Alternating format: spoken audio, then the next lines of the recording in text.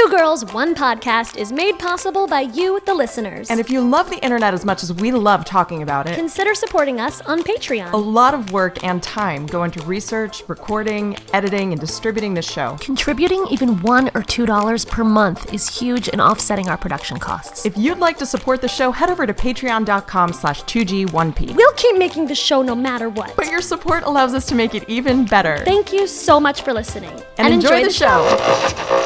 We now return to Two Girls, One Podcast, produced by The Daily Dot, a comedy show that tackles such hilarious topics like fake news, automation, and ethical relativism. I know I'm laughing. And now here are your hosts, Jennifer Jamula and Allison Goldberg.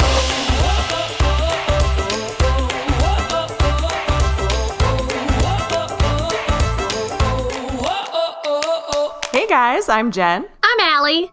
Hey Allie. Welcome to Two Girls, One Podcast, where every week we find something on the internet and we contact the writer and we talk to the person. It's a little formulaic, but super fun. Did you say formulaic? Why is it formulaic? It's the same every week. We contact someone from the internet, but it feels very different every week, I'm just going to say.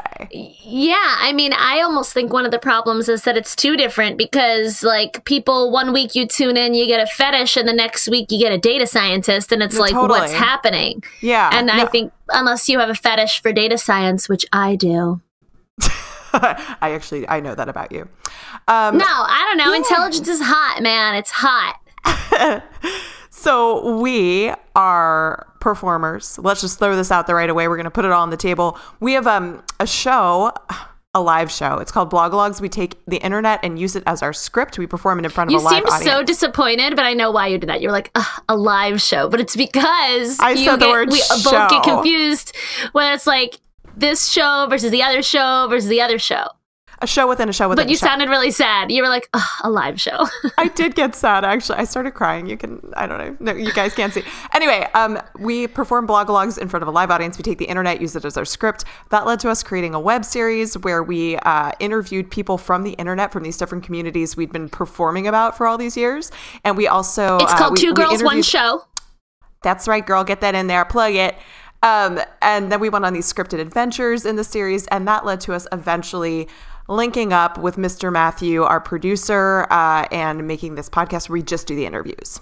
Hey, guys. Two Girls, One Podcast. How's it going, Matt? It's going good. I got some lawnmowers on my end, but otherwise, living life to the fullest. What, you got some lawnmowers? Those burbs will do it to you. I don't have a lawn to mow, so there's no chance of mowers. I don't mow anything. That's not a verb in my life. Are these euphemisms, or are we talking about actual grass here? We're talking about real grass. Wait, what would that be a euphemism for? Oh, Allison, you know. I'll tell you when you're older. Thanks, Dad. No, I want to hear you say it. No, you're not old enough. No, I have no use for mowing in my life. Also, if we're going to go there, I believe in laser hair removal, so it's the best. Everybody should do laser hair removal. I don't know why people are waxing. It makes no sense. It costs so much money and it's painful, or you can laser it and be done forever. My legs are like a fucking chihuahua. I'm not going to offer up what I do, but I just want to ask you, Allie, aren't you afraid of the laser? I'm afraid of nothing, Jennifer. Yeah, that is true. But have you ever had That's a lie. We all know I'm afraid of aliens. Abduction. True. Sorry, I misspoke. Have you been burned by a laser ever? Oh, I've been burned before, but not by lasers. Okay, cool. Anywho, what is today's show about, guys? Oh, I am so excited about today's show because this is a question that has plagued me for years. Who is Snoping Snopes? Oh. That's what we're looking at today. That's a good question. All right, let's take it back for people who don't know.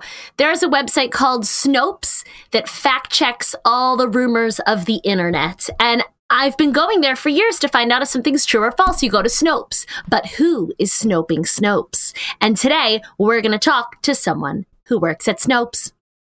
The word Snopes is really fun to say. I'm just going to say that. It's really fun. It's really fun. Do you know, Jen, the first time I used Snopes, actually, now I use it for serious political scandals or whatnot, but the first time I ever used Snopes was... Yes. In Blogalogs, we performed a Craigslist post that went super viral about a woman looking for a rich husband and didn't understand why she couldn't find one. It was called the Craigslist Gold Digger. That's what it became nicknamed. It went super viral. And this finance guy wrote back a very funny but intelligent response about her value. And I'm ruining it, but it was like he wrote it buy in a very and trade, and he used like finance terms to explain why she's like not a good investment, basically. Exactly. So I went to Snopes. And what because, did Snopes tell you? Because Snopes investigates also like the source of a story and if something is rumored to be true or not. And so Snopes had the history of this Gold Digger Craigslist post there. So that's, I think, the first time I found out about / used Snopes, which was like many years ago. But then since then, they fact check. They fact check the internet. The internet needs way more fact checkers. Well, and as you know, if you listen to this podcast, fact check me. I am not a fact checker. Hey, can you stop talking for a second? Nope. Did you know Snopes has been around since 1994? 94. Wow. That's a like long time. The dawn of the internet. Ellie, though, what did you find out with that Gold Digger story? Was it true? Yeah, it was true, but I think they had investigated like who potentially posted it and that it like was a trader at like Morgan Stanley or something. You can probably still look it up, but it like went into the history of it. Now that I'm talking about it, reminds me a little bit of our Know Your Meme episode. Yes. Where it's like, who investigating the origin. Yes. Guys. Yes, I Guy. gotta cut you off because Guys, what's up, Guy? What should I call you? Humans of the universe. Humans. I don't know. Guys. We're going to get to our guest momentarily, but I have some Snopes-related trivia for you today. Are you ready? I'm ready to get Snopesy. Yes. Snopes, as you guys mentioned at the top of the show, is about debunking rumors, but also like urban legends, things that people have taken as truth and therefore spread around the internet as gospel, and then Snopes is like, nope, not the case. One such urban legend in the tech world is about the origin of the iconic logo for Apple computers. It's an apple with a bite taken out of it, yes? Confirmed. Yes. By Snopes Confirmed. and me. Yep. For years, the tech world just took it as truth that this was based on the legend of Alan Turing, who is known as the father of computer science. He was doing theoretical computer engineering and stuff in the 40s and 50s. Turing machine. The Turing test, the Turing machine. He was cracking Nazi codes using computer programming during the war, and he most likely committed suicide because he was gay, and that was not necessarily okay legally in the UK in the 40s and 50s. He probably committed suicide by lacing an apple with cyanide and then taking a bite of the apple. He was found dead with an apple with a bite taken out of it in 54, I think. What? Whoa. And so it's a very dramatic story about a very important thinker. And for a long time, people thought that Steve Jobs was inspired by Turing, and therefore the logo was an homage to Turing, the apple with a bite. However, it is not. The designer of the logo himself said in much later interviews that is not the case. There's a much simpler explanation for the Apple logo. What is that inspiration? We're not going to get some multiple choice here? Sorry. What? I know. I never give you multiple choice. I know, and it's a tragedy every time. Our scores would be so much better. Also, for our viewers, when you go to the bar and you go to trivia, they give you choices. True. So we're not that bad at trivia. We just are given no parameters whatsoever. I was going to say that whole story sounds very Jesus. You know what I mean? Like, the way he died is how they would commemorate him. Like, I always thought about it. Like, if I was Jesus and I, came back sometime soon, I'd be like, why are there crosses everywhere? I'm having PTSD. I think it makes no sense. So this guy, he eats an apple, and then that's how you pay. I would rather have someone pay respects to, like, something cool I did in my life, not the way I died. Agreed. It also bothers me, especially now that I'm a parent, of like crosses are crosses and that's religious symbolism, but like there are churches with literal like effigies of dead bodies hanging off the wall, and I'm like, creepy. I don't want to bring my children around here. It's terrifying. I agree. I don't think you need to bring them. I think it's good. No plans to. I think it's good for kids. You should get Controversy. You should get comfortable with that. We're so afraid of death. Sex is everywhere. death. We don't talk about. Well, that's not true. There's violence everywhere too. Anyway, I think I loved a good corpse as a kid. Did you? I used to draw crosses. I was a weirdo. Whoa. Anyhow. Huh. All right. So Were they in your diary? Yeah, Jen they- has a great diary that she needs to do dramatic readings of on this podcast soon. they were in my 20 journals. It's so good. Okay, so the real way that Apple got its logo? Yeah, it's there's a meaning behind the bite in the apple. And Is it bite? B-Y-T-E? Ooh, okay. Allie, that's Now you're good. thinking. Now you're thinking. I don't think that's right, but Well, you knew me. I'll never I'll never give you clues if you're right or wrong. And go with your gut. If we learned anything from last week, you got to go with I your know, gut. I was so upset last week. I think it has something to do with the Garden of Eden. Feels right. Oh, that makes The sense. first bite of the apple, the first taste of whatever. Yeah, there's so much apple symbolism in the world because there's also, is it Snow White where she gives her the poison apple? Ooh, that's a good one too. All right, we got 2 solid guesses on the table here. Are you guys going to stick with them? Or are you going to second guess? Here's another one. I feel like apple pie is the symbolism for America. Maybe it's like taking a bite out of America.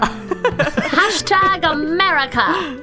I'm gonna go with America. American is apple pie. That's Jen's guess. Allie, what are you thinking? I'm gonna say not Garden of Eden because I'd be surprised if there were religious symbolism behind it, but Yeah. maybe there is. It is the fruit of knowledge in the Garden of Eden. So taking a bite of the fruit of knowledge then gave Adam and or Eve knowledge of the world, and that kind of connects to computer technology in my mind. That's So you're trying to steer me in that direction? I'm just saying the logic holds up is what I'm saying. But the apple's also sort of a sign of evil a lot. Because, like, the serpent gives the apple's poisoned in Snow White. I feel like and then the apple gets fucked in American Pie.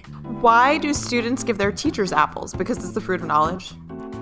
And they want them to want them to fall die. asleep and and have 7 dwarves watch over them till true love's kiss. I don't know.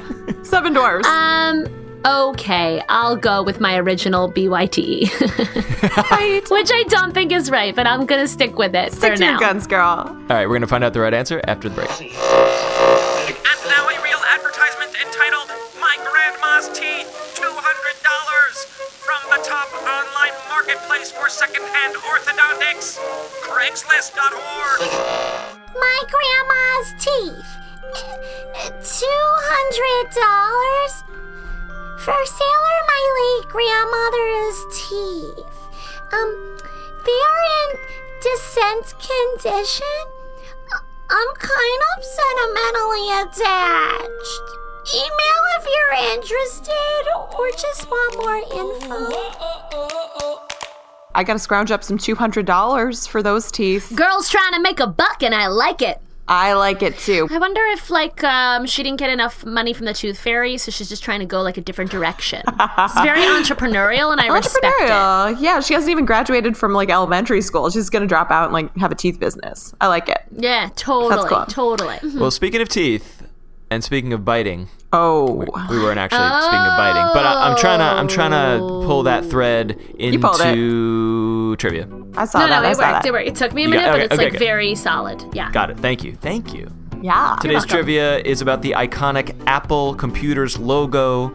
From the very beginning of Apple Computers all the way to the iPhone that's in your hand right now, it has always been an apple, of course, but with that bite taken out of it. And for a long time, the urban legend was that it was an homage to Alan Turing, father of computer programming, who probably killed himself by taking a bite out of a cyanide apple. That is a myth because the actual designer of the logo said, what? What is the meaning of the bite in the Apple logo? Jen, you said... It's as American as apple pie, and you might want to have sex with it. I don't know that. That's what I think Got I it. said. Okay, cool. And Allie, did you go with Snow White or Tree of Knowledge? I forgot what your answer was. Those would probably be better choices, but I decided to go with my instinct in order to learn from last week, but this week it probably won't be right. So it's the computer bite, bits and bytes. Bits and bytes. Yep. The correct answer is that they included the bite because when the apple's very small, it just looks like a cherry. Oh. That is so stupid. No, but why did they make it an apple? Well, the apple is the name of the company. I'm saying the logo, they made the apple and they said, well, when this gets on a little computer or something, it's just going to look like a cherry. So they put the bite in for scale. It actually creates the scale. We were so focused on the apple. Yeah, I'm going to say that maybe you didn't phrase the question. Yeah, no, it wasn't. I think the question should have been, fault. why is there a bite in the apple? But we were talking about why is there an apple. Okay, but that's cool. Because it's Apple Computers. Yeah, I know, okay. That's the name of the company. Oh, Matt. But still, we were like, we were focused on why did they choose the actual apple? You misled us. Yeah, but Purposefully. we might be idiots. We might be idiots. So, No, I gotta listen back. I'm pretty sure you said something about this being about the apple. I don't know. So you're saying I purposely misled you for nefarious reasons with Yes, some sort of yes. propaganda, and I need to be fact-checked and Snoped. Yes. Well, then my Indeed. plan was perfect all the time because today's guest is an editor from Snopes. Whew. Boom! We are thrilled to have on the line with us right now Brooke Binkowski, the managing editor of Snopes.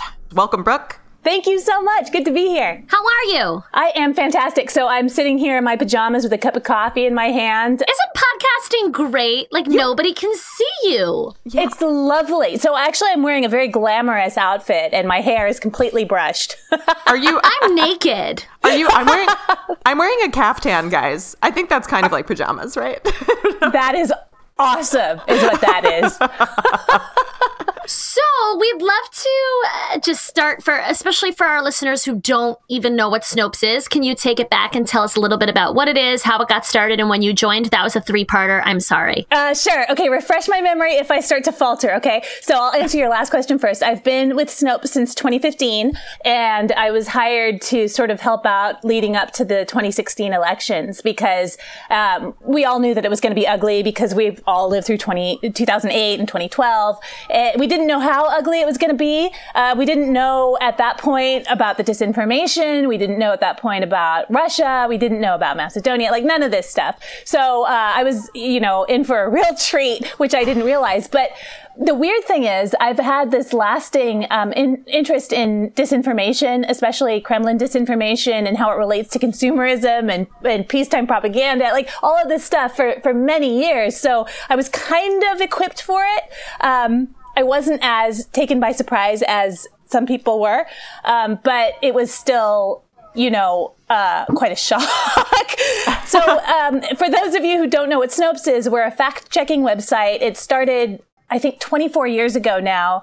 It was started by David Mickelson and his wife, Barbara Mickelson. And what they wanted to do was sort of anthropologically get at the origins of urban folklore, like these stories that people tell each other about, the murderer who, had escaped from a local insane asylum. And there's this boy and girl, these teenagers, and they're at the end of Lover's Lane, and they're listening to this news report on the radio, and the girl keeps hearing these scratching noises on the car, and that kind of thing. And it turns out that the guy has a hook for a hand, and he goes to open the door, and the hook is dangling off the door. I don't know. Oh, that was so specific. I know, it's suspenseful. That one creeped me out real bad as a kid. That's why I go back to it. And those are the ones that Snopes initially was investigating. These sort of like what are they called? Old wives' tales? No, Urban it's legends? like these Yeah. urban legends. There you go, urban legends. That's the term. So I'm sorry, you're telling me hook hand guy's not real? I'm so sorry, but no. Captain Hook is real. Never Neverland. Bat Boy is definitely real, right? Absolutely. He lives in a Okay. cave by me. No, you know what's funny? I actually used to work with somebody at an old job. It was a straight ahead journalism job, very, very serious. But there was a guy there who had actually worked on the side writing for Weekly World News. And I said immediately, I was so excited. I'm like, Bat Boy? He said, everybody asks me if I'm the one who did Bat Boy. No, it wasn't me. I said, okay, well, where do you get these ideas? He's like, oh, we just make them up. They're all frustrated or aspiring novelists. So that was that. I really want to break into Bat Boy the Musical right now, but I don't actually remember any of the songs. I think we're going to get into this. I don't mean to jump too far ahead, but this calls to mind immediately. How do we get from addressing urban legend to more real news stories, or what could potentially be a real world news stories that could affect people's everyday lives? Yeah, what was that transition? Oh, okay. Well, it started in 2001 after 9/11. David and Barbara were, compiling these urban legends and this urban folklore, and all of a sudden, all these stories popped up about, evil Muslims doing evil things, but they bore a very specific resemblance to stories that had been going around for many years, not necessarily about Muslims. They were just being reappropriated for, whoever was being picked on at the time. And so all these Muslim people are supposedly, in corner stores cheering as they watch the towers fall, or there's parties in the streets and so on. And they decided to apply what they had already learned to these new urban legends that had been going around, this disinformation and propaganda that was just starting. And there was never any need to stop. It just became more and more immediate and more important to sort of attack these false stories. And what they are is whatever they may have started out being in 2001, what they have morphed into is just straight up, propaganda and disinformation. And so the more we do, the more we see a need for it. Wow. Yeah, it's really depressing how relevant you guys have become. We need more Snopes. I mean, how big is your team? How can you keep up? So whenever anybody asks me this, I feel like this little twitch forming in my eye. I'm like, oh God, we have so much to do. We don't have anybody. There are 8 full-time writers. You're like, I have to leave now. This has been nice. I'm keeping an eye on my Slack conversations, actually, just to make sure that there's no major emergency going down. But yeah, there's 8 writers. There is. There's a major emergency right now, I'm sure. Oh, absolutely. There's 7 of them. Always. So 8. You need a bigger staff. Yeah, but, the budget's not there. I mean, know. There's all this drama. Snopes funded? We're pure advertising, and we get donations now, which I was originally slightly embarrassed about, but now I'm happy to say we get donations because the response has been so good. Well, hey, listeners, you can go donate to Snopes and keep the truth alive. That's right. Brooke, you mentioned that you've always had an interest in disinformation and how it affects consumers and things like that. So can you just tell us a little bit of your background? Oh, sure. So I've been a journalist for a long time. I was a reporter. I was a street and crime reporter. I worked in Los Angeles. Then I worked in, I started in Alaska, which was fantastic, by the way. It was the most bizarre and wonderful place to learn how to be a reporter. So I was, covering a lot of people hitting moose on the Diamond Highway, for example. Lots of stories about climate change and Northern Lights and things like that. So it was a great place to learn. I got to meet all kinds of bizarre people. I got to go to Guam for some reason that I don't remember. But you don't remember why you went to Guam? Yeah, I think it was a long time ago. I think it was 9/11 related. Yeah, it was soldiers from Alaska training in Guam. No big deal. I woke up in Guam. It was a crazy night. I drank a lot back then. I don't know. And then how did you end up at Snopes? Oh, I started as a board op in radio in San Diego years and years ago. And a board op, if you don't know, is like somebody who pushes the buttons. I wanted to be a reporter, though. I got really hooked because they sent me out to do a story because they were so short-staffed at this radio station. And I just fell in love, and that was all I wanted to do. So I finally realized I wasn't going to get a job at this station, so I went up to Alaska. And on my very last day, one of the guys came up to me, one of the on-air reporters who I'd listened to almost my entire life, came up to me and went, "You're going to fail out there, You're making the biggest mistake of your life. You're going to torpedo your career. You're going to totally screw it up." He's like, "Fuck that, what bro." A jerk. Well, he actually kind of did me a favor. I went to Alaska. I lived through my first 7-month-long winter. I sat through it. I had no friends. I had this terrible relationship that ended horribly, and I thought about coming back. And then I thought about that goddamn guy, and I thought, there is no way I'm going to go back to San Diego, beg for my old job back. The only reason I'm going to leave Alaska is to get a job at a network. And that's what I did. I somehow talked myself into getting a job at CNN, so I left Anchorage, Alaska for Atlanta and got a job at CNN when I was 25. Wait, so his tough love worked? Yeah, fueled by revenge towards this man. Yeah, spite and revenge. My entire career has been spite and revenge. Powerful. I dropped out of high school. All my teachers told me I'd fail. I'm like, oh no, I'm going to get a degree at UC San Diego. That's what I did. So then how did you end up at Snopes? Oh, okay. So I worked for CNN for a while. Then I went back to San Diego because my mom actually got sick and I wanted to be with her because we didn't know if she was going to be okay. It turns out she is okay. So that's the spoiler. And then I got a job in Los Angeles because I'd already worked for CNN at that point. So it's much easier once you've worked for a network to get a job at another network. So I was working for CBS and KNX in LA. I was doing street and crime reporting. I loved that job. Then management changed and I was like, oh, I'm out. So I went over to NPR. So I was working for public radio and so on. Then I got this bright idea to try to unionize this station I worked for in LA, this public radio station, and promptly got myself fired. They did unionize later though, so there was that. Nice. And then I went back to college, got my degree, and started freelancing. And this all sounds a lot easier than it was. It was terrible. I had no money. You know, I was living on student loans and whatever I could glean from freelancing, which I did for 4 years. It was after okay. all that, you went back to college? Yeah, this doesn't sound Yes. easy. No, it was terrible. It was No, awful. it's but I sort of be never had like, a degree. fuck college at that point, you know? Well, I always have felt that very strongly that education is powerful and important, and I would champion it for other people. I just never thought that I could do it. And my boyfriend manipulated me into going back to college by leaving a... What an asshole. Totally. He kept nagging me to go back. And I was like, no, I'm not a college person. I'm not an academic. And then one day I found this college catalog on the floor of our living room. And I picked it up and started leafing through it and got so excited that I decided to go back to college. And I called him all excited. Like, I signed up for college classes. This is great. I'm really looking forward to this. It was a local community college. And he goes, oh my God, I've left that goddamn college catalog on the floor for a week now, waiting for you to pick it up. Do you realize what a slob you are? That leaflet must have been some powerful propaganda. Right, no kidding, right? Yeah. Okay, I love this, but then we gotta skip ahead. Oh, sorry, So, yes. so how'd you get to I'm sorry. Snopes? So I was freelancing, border stuff. There's a lot. Sorry. It's what happens when you're old. You ramble. Okay. And I was working on the border, misinformation there, disinfo there. And then one day I was like, you know what? This is not sustainable. I've got student loans that I still need to pay off that I've been living off of for a billion years. I've got to do something about this. So I started looking for work. And I could not find a job. Like, nobody wanted to hire me. At first they did, and then they would realize like I was older than I looked and more experienced. And all of a sudden they'd be like, I could see the wheels going, oh, we can't afford this broad. And so then I saw the Snopes ad and I got so excited. I wrote them this like over the top email going, oh my God, I love Snopes so much. This is well within my wheelhouse. I want to do this and this and this. And here's my resume. And they called me the next day. And, you know, I got hired.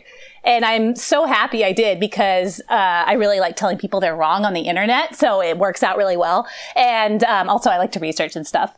So that's how I ended up getting the job. So what is the process in Snopes in figuring out if it's real or Yeah, not? let's get into it. How do you fact check? So it's difficult to describe because what we do is so different for any story. So some of them are very easy and straight ahead. Like there's a slightly hidden disclaimer saying everything on this page is satire. And those are the easy ones that we can just, pick off quite easily. But people won't read that far. So they start passing it around on social media. And then there's a full blown God. Yep. Everybody's grandma or grandpa. And then there's like a full blown moral panic going on or social panic or, something. And a lot of it has been abetted, of course, by forces that would like to obscure the actual news. I'll put it that way, especially in the last couple of years. And so those are the easy ones. There's the trickier ones. I've hired a team of really good reporters. I mean, I think they are. And, I mean, they're world class in my opinion. They are all just like these diggers. They love doing academic research. They love doing reportorial research and journalistic research.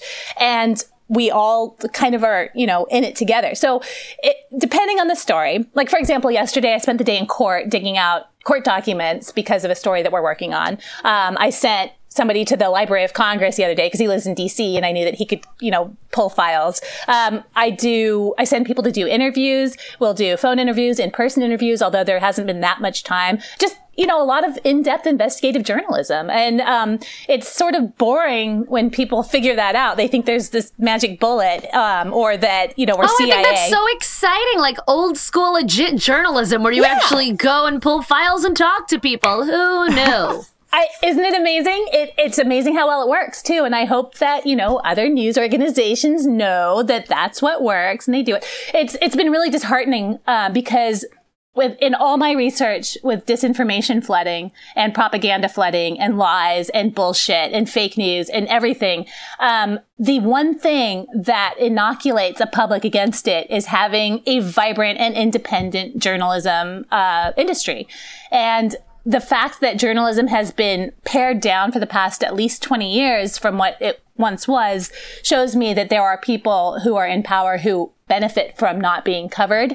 And I think all the disinfo we're seeing is not just, trolls doing it for the lulz, but people who are in a position where they want to obfuscate what they're doing. So yeah, I would like to take this opportunity to say, donate to your favorite news organization, click on the ads. Sorry, I hate to say it that way, but a lot of news organizations are advertising driven. And, just don't be a cynic. Trust that if a news organization makes corrections that are transparent in a timely manner, then they are trustworthy and have integrity. If they don't do that, then, find someplace else to read or listen to or watch. Sorry, I'm busy crying. I know.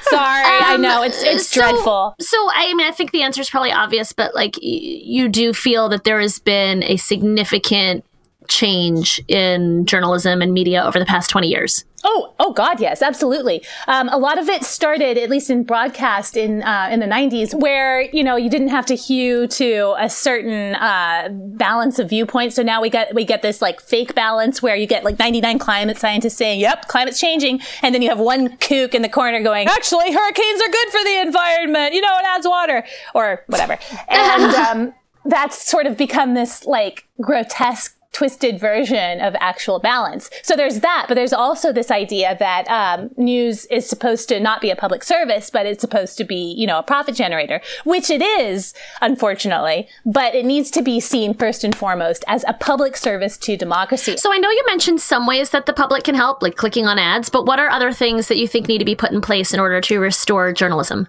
Unfortunately, it's kind of weak sauce. Letters to the editor, if there are editors, hold public petitions, donate to your favorite public radio station, buy subscriptions to the Wall Street Journal. Make sure that you tell reporters, that you have conversations with reporters on social media, the ones who will talk to you, because that's a good way. Reporters should be part of the communities that they're covering, and that's a good way to hold them accountable, to tell them what stories that you think should be covered, and so on and so forth. Journalism should be a conversation, and it should be treated as such. But in a way, isn't that kind of the problem, in the sense that people nowadays want to read what they already believe, and so we're becoming more and more polarized? No, I really don't think that that's the case. I think that... Okay, good, great. Okay, conversation's over. Great. No, I don't. I think that there are a lot of very loud people on the margins who don't want to read things they don't want to believe. And then because of the way social media works, those voices get amplified. It's always easier to pick off the people who are screaming the loudest, It's always easiest to grab a quote from somebody going, they're just screaming. Actually, that's a really hard quote to grab, I gotta say. How would you spell that? You know what I mean? A lot of A's. Yeah. So what are some of the most interesting responses you've had to us that Snopes has had to a piece? And by that, I mean, you got a lot of hate mail, or people were like, wow, thank you so much, or any sort of pieces that have really stood out in some way. Okay, there was a horrible piece that I did not edit, thank God. I don't know where I was, but I saw the aftermath. It was a story that I was convinced was false, and then I left for a while, and then I came back and found it was true. It was this guy who was a sushi fanatic, and he had this crazy tapeworm that he pulled out of himself and wrapped around a toilet paper roll, and then he gave it to his doctor. He's like, I think the sushi gave me this tapeworm. And there was a picture of the tapeworm wrapped around the empty toilet paper roll. And I'm like, there is no way somebody is trolling us. And it turned out that it was all true. I think it was pork that did it, though, thank God, because I love sushi. It's horrifying. I know. How did he removed it from himself? He pulled it out of his own butt, yes. I'm so sorry. That was my response too. Yeah, you had to research that. Oh my God. Are you sorry you asked? Yeah. I'm sorry that you had to look into that. And I'm sorry, I'm going to look into it later. So had he told his doctor, I think I have a tapeworm, and the doctor was like, no, you don't. And then he pulled out of his asshole and was like, yeah, I do, bitch. Oh my God, I wasn't able to get that far into the story because I was too horrified. Oh my God, I'm sorry, I'm just pulling it up again. Ah! No. Okay. It was a man I'm in taking Fresno. that quote. I'm taking that quote. A. Here's a quote from our story, which again, I did not edit this. Thank God. Now I'm horrified, but we decided to check the story out for ourselves by contacting the person named as the attending physician, Dr. Kenny Bond. It's all true, Dr. Bond told us, right down to the toilet paper roll. I have seen and treated intestinal worms and parasites before, but never had a patient bring in a giant tapeworm, he said. I will be Googling that later and crying. Gotta close this right now. Okay. Yeah, I didn't eat sushi for several months after that. I was too horrified, but I'm back to it. So we're back on that boat. Okay, great. Sushi boat. That's the one that always sticks out. But as far as like generated hate mail, we get death threats pretty much daily. So it's hard to tell which one is, bringing it on. Basically, people will email us all the time. They're like, I'm going to line you up against the wall and blow your brains out. It's like, okay, well, you haven't yet. So keep trying. It is so weird to me that someone thinks to type out that email and then hit send. Yep. Yeah. There's just so many steps there that make no sense to me. Yes, I completely agree. Oh, wait, you know what? I have a great idea. What's that? Okay, so Facebook, one of their measures to combat fake news is to have a little button that says about this article, and you can click to see more about the publisher and see more articles from the publisher, which I think is the fucking dumbest thing I've ever heard, because basically someone goes to Breitbart and there's a little button that says about this article, and they see more about Breitbart and more articles. Like, I don't understand how that stops fake news. There should be a Snopes button. Ooh. And then also, you guys can have a partnership with Facebook and make a lot of money. There needs to be a Snopes button on every article. Actually, we were already partnered with Facebook. We're supposed to be fact checkers for them. We're part of this whole thing where they've hired, 25 fact checking teams all over the world to. Oh my God, great! Yeah, When but did it doesn't that seem to be happen? helping. Oh, like a year and a half ago. But here's the thing. I know. The thing is, they've been doing it in such a way that it's very obscure how they're doing it. They're working on transparency, but I cannot for the life of me figure out what the mechanisms are that go between us marking a story false and the story not being around. Because we've marked stories false before and they just keep appearing on Facebook. So I don't know. All these conversations are depressing lately, I Jennifer. agree. I thought we had a comedy podcast. I'm sorry. I can be funny. I was going to ask, how can we spot? Do you have some tips for us spotting fake news? Just everyday things we should be on the lookout for. Oh, God, yeah, absolutely. Anything that comes from a site called Patriot Eagle, Uncle Sam. The thing that I like to tell people the most is if you're reading a news piece and you have a very strong wave of emotion, like a primal wave of emotion, whether it's fear or Schadenfreude or even joy or, anything, mostly fear, rage, and Schadenfreude, though, then check your sources because that's how they get you. They sort of, I hate the term hack your brain, but they do these fake news writers bypass this sort of logical centers of your brain by adding emotion to it. And that's how good propaganda does it. That's how it works. That's Propaganda 101. It's very frustrating to me to see that these same exact things that we've been talking about our entire lives are useful again and being used to great success. If you see some headline so-and-so absolutely destroys somebody else, then, I wouldn't share it. I think it's probably bullshit, or at least blown out of proportion. Anything that seems really outlandish, just check your sources. Just Google it, see how it's being reported by, the major networks, because they still have people to check. It's time consuming, but it's not as time consuming as, say, destroying democracy and then having to rebuild it from the ground up. No. So what are some other things that Snopes is trying to do in this political climate? Well, I try to call out lies and disinformation wherever I see it on social media. And sometimes I get myself in trouble doing that, but I still do it. And that seems to actually help. So I don't think that everything is Russia's fault, but I do think that the Kremlin and Putin's administration are very good at disinformation. They know how it works, they know how to use it, and they've been studying how to use it on us for a long time. And what I've seen is that around 8 or 9 a.m., Moscow or St. Petersburg time, a lot of strange smears start to appear. So, for example, a couple weeks ago, right after the Michelle Wolf thing, at 11 o'clock p.m. my time, all of a sudden this story appeared that Michelle Wolf fucked a dog, which was not true. It was like a very bad, stuff like that. And Wait, I mean, Michelle I don't know. Wolf, the comedian? Yeah, they were trying to spread that she once was convicted of bestiality. And it was a very poor fake. It was very low rent and very poorly done, but it was starting to catch on. So I mocked everybody. I was like, oh, really? Like, What? Come on, you morons, you absolute idiots. How can you believe this is true? And the date was wrong. Like, it was all very stupid. But those are the things that catch on late at night, you know? So I mocked them, and then all of a sudden they disappeared. It came back, you know, long enough for us to have to debunk it, but that kind of thing. Like, I'll just go after people who I see starting these things. A lot of it comes out of the so-called QAnon conspiracy on 4chan and Reddit, and it's embedded by, you know, very credulous idiots who then go spread it around. They're like, oh my God, this must be true because this person has a Q clearance, and they're telling us because, you know, when somebody says there's something on the internet, it's always true. Do you know that conspiracy, by the way, QAnon? No, what is this? Oh my God, it's insane. Basically, some person or group of people have appeared on 4chan and Reddit claiming to have a very high-level government clearance called a Q clearance, and to thus be privy to all kinds of highly classified information, which, of course, they're only going to tell people on 4chan and Reddit. Of course.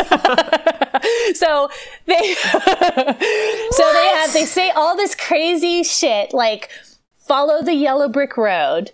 Like very vague stuff. And then people are like, what does that mean? So then they're like, oh, it must mean the Wizard of Oz. Well, who is the wizard? And they just sort of pile like and cherry pick whatever they can. It's very similar to Pizzagate, which, as you know, culminated in some dum-dum going and shooting it up. Yeah, it's like that. So in this alternate universe, Trump is the good guy. Obama and Clinton are both secretly wearing ankle monitors because they've already been arrested by Mueller. And Trump is going to show everybody in cooperation with Mueller that it was actually Hillary Clinton's fault and Barack Obama's fault. And in the meantime, they're adding in all this other stuff. And of course, the story changes, by the way. It may have mutated beyond that by now. I actually haven't been paying too much attention. Are there pieces on Snopes that are debunking these stories? Oh yeah, absolutely. Okay. I think we have a QAnon tag. I think we haven't done like a start to finish. I literally don't know how Snopes keeps up with only 8 staff members. Me we neither. Don't sleep. It's actually, I've actually started having to send people home, or not home because we all are sort of, you know, remote, but I've had to tell them to log. I'm like, go, you know, it's 7:30. I don't want to edit at 7:30. I've got things to do. I want to go have a beer and like read a bad novel. I don't want to edit this depressing ass story that you're about to give me. So go home or wherever, go to bed, like go hang out with your partner and do what I'm doing. Like, you know, smoke some weed or something and just come back with a fresh brain, because otherwise everybody's going to burn out. Your passion and drive is so obvious. And I mean, I'm just curious, like, why does this matter to you so much? Why does the truth matter? Well, you know, that's such a good question.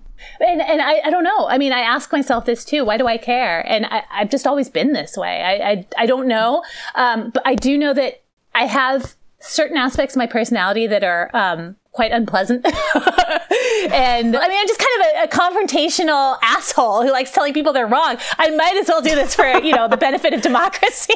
I just was born this way. I don't know why I am the way I am, but I care, and there it is. Yeah. A lot of it, though, is I worked in Mexico for a long time and on the border, and I worked there for on and off for several years, and I did a lot of really, really, really terrible stories and some very like sort of inspiring ones as well. But I realized that in Mexico, because of the PRI, which is the ruling government party, people don't expect the truth. They expect disinformation and propaganda. They expect bullshit and lies. They don't trust their government. They don't trust, a lot of them don't trust each other.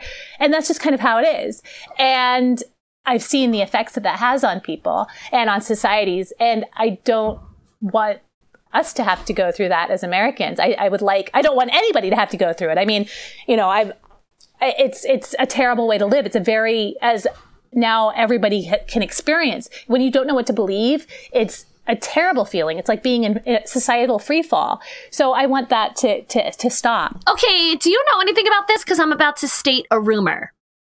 Apparently, okay. there's a country in Europe that used to have a big false, fake news problem. And then they began teaching digital literacy to the youth. And apparently they have made great strides in eradicating this problem. Is this just a rumor that I heard, or is this is there a case study out there that we could pull from? That sounds like something that would happen in one of the Scandinavian countries because they're so wired in anyway. I want to say it was a Scandinavian country. It sounds like something there would be a case study about. Can you Snopes that for me? Yes, I can. Hang on a second. While I'm doing that, though, there are a number of academic papers and white papers out there that talk about just this, about the importance of teaching digital literacy and the importance of having, a good news economy or a good journalism industry, and about having these, sort of transparent government operations where everything is all out there and publicly accessible in attempts which are successful to combat this disinformation. Unfortunately, our current administration doesn't seem too inclined to do anything about it. So, we're kind of stuck right now, but hang on a second. European country. You're Googling it right now? Hang on. How Europe fights fake news. Not well. Well, get back to us. I will get back to you. The thing is, we're going to see everything change at the end of this month because there's going to be these new European guidelines in effect for social media and digital privacy. So I think that that's going to end up being quite a good case study. Man, I'm such a downer. This is why I don't get invited to parties anymore, because I get a couple drinks in me and all I talk about is like, the world it's is disinformation. Ending. I don't think it's ending. I think that this is clearing a space for really good things to happen if people take that opportunity. Right now, it's horribly destructive, but after this is all over and done with, after all of this fake news, after all of this disinformation propaganda, like all of this, these crises are finally assessed for what they truly are, there is an opportunity here to make sure that it never, ever happens again. Whether we take it, whether Americans take it, or whether the global community takes it is another story, but there is tremendous opportunity here. Well, on that note. This has been lovely, and please, thank you. I'm sorry. Please keep snoping away. Snopesing. Oh yeah, one of my favorite things to do, like I said, is tell people they're wrong on the internet, and I will never stop. Good luck with that. Thank you. Thanks for joining us. Thank you. My pleasure. Bye. All right. Well, she gave y'all a lot of things to go do, so get on that, and we'll see you later. We got to bring this back up. What are we gonna do? Jen, do you have any good jokes you could tell us? Oh man, as the media and journalism are dying, if we could just bring some levity, that'd be great. You know what's really sad? When people ask me to tell a good joke, I have this one joke in my head that is literally the worst joke I've ever heard. It's not a good joke. Whenever people ask me for a joke, I cannot remember a joke. Me neither, but this was like one time somebody was like, you should always have a joke on hand, kid. Like, remember this one. But this one's... Were you a kid? I was a kid when they said this that? This one is totally sexist. Okay, it's sexist. Here we go. Oh, great. Who's the girl who you take out in the spring and summer, but you can't take out in the fall and winter? Oh, God. Also, it's kind of... It's offensive in many ways. Patty O'Furniture. Oh, guys! It's the worst joke I've ever heard. Matt, please cut it out. Just cut it out. I like it. No, it's staying Patty in. O'Furniture. It's great. But please, nobody else ever tell that joke. I get it. Why is it sexist? It's about the girl you can take out in the sun. It just sounds kind of sexist to me. You can take her out. I don't know. It's like kind of making fun of Irish people. Anyhow, all right. Moving on. We're all moaning and groaning. Part of the whole problem is that we're all just sharing jokes rather than news, I guess. I don't know. I think there's actually an interesting opportunity for comedians in the sense that there's so much out there. So in order to break through the noise, it can help to be funny. But I think it'd be cool to see like comedians pair up with journalists and do like real investigative journalism, but then they make it funny so that people will tune in. Like the Daily Show. New business idea. I was going to say like the Daily Show, Samantha Bee. Exactly. Exactly. They work. It's certainly been done. I think that trend should continue into other areas. Like, that started for politics, and now people get their political news. Actually, aren't there studies that they get them more from comedians than like... There were surveys a while back, but probably more at the height of the Daily Show's popularity, when like a lot of younger people were getting their news. Like they wouldn't watch the news; they would just watch the Daily Show. So they would get the actual news, but they would enjoy the comedy. I'm just thinking, as well. can we get like some like comedians on like CNN or like I don't know. I don't know, guys, but we're in dark days. Allie, can you tell a joke? It's true. Now? I know we are. Yeah. What is green and goes ching ching? Oh man, do we want to know what? Multiple Grass. choice. I lied about the ching ching.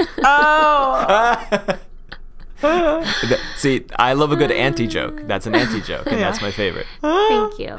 Well, guys, you should share your favorite jokes with us. No. Share how you're Racist or otherwise. supporting. Share how you're supporting. Oh, is that racist? Oh God, I didn't think about it like that. Oh God. No, just wait. If you ask the world for your favorite jokes, I think you're going to get some delicate topics. Yeah. Let's hear how you're supporting real journalism. Go on, tell us. You Tell can us. tweet me at Allie Gold. Or me at June Bugger, Joon Bugger. Hey Jen, how'd you choose that Twitter handle? Oh, I had this weird like alter ego. I actually had a personal blog for a while where I was like signing off June Bugger on the blog. It was a weird alter ego I developed a few years I kind ago. of remember that actually. Yeah, I don't know where it came from. Just, inspiration. We got a lot to read on the show. Jen's diary, her My old personal blog. blog. One place you could tell us your jokes, guys, is via our voicemail. We do have a phone number that you can call. We would love to hear your favorite jokes, your worst jokes you write late at night when you have nothing else to do, like whatever, any kind of joke. We want to hear it. That number is 347-871-6548. That number again, 347-871-6LIT. And y'all, we have a chat room. How internety of us. You can find us on discord.gg/2G1P.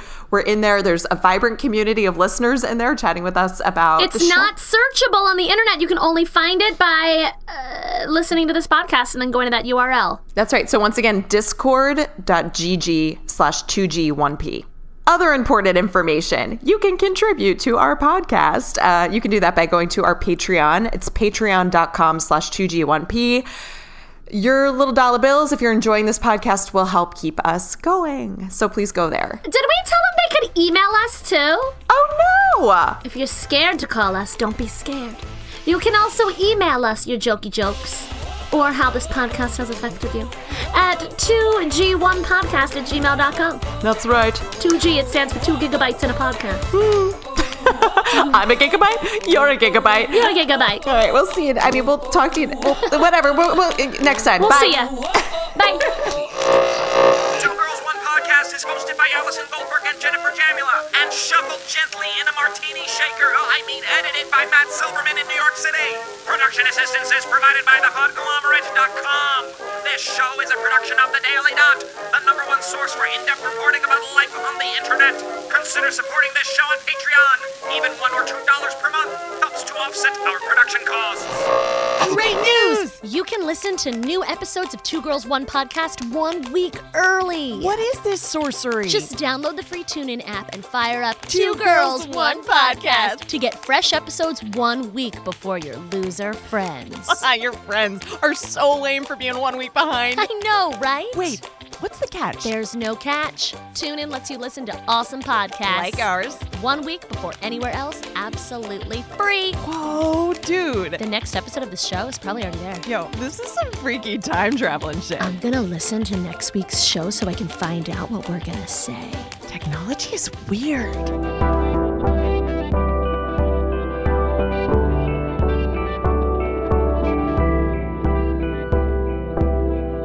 The Podglomerate. A sonic universe. Email me if you are interested or just want more info.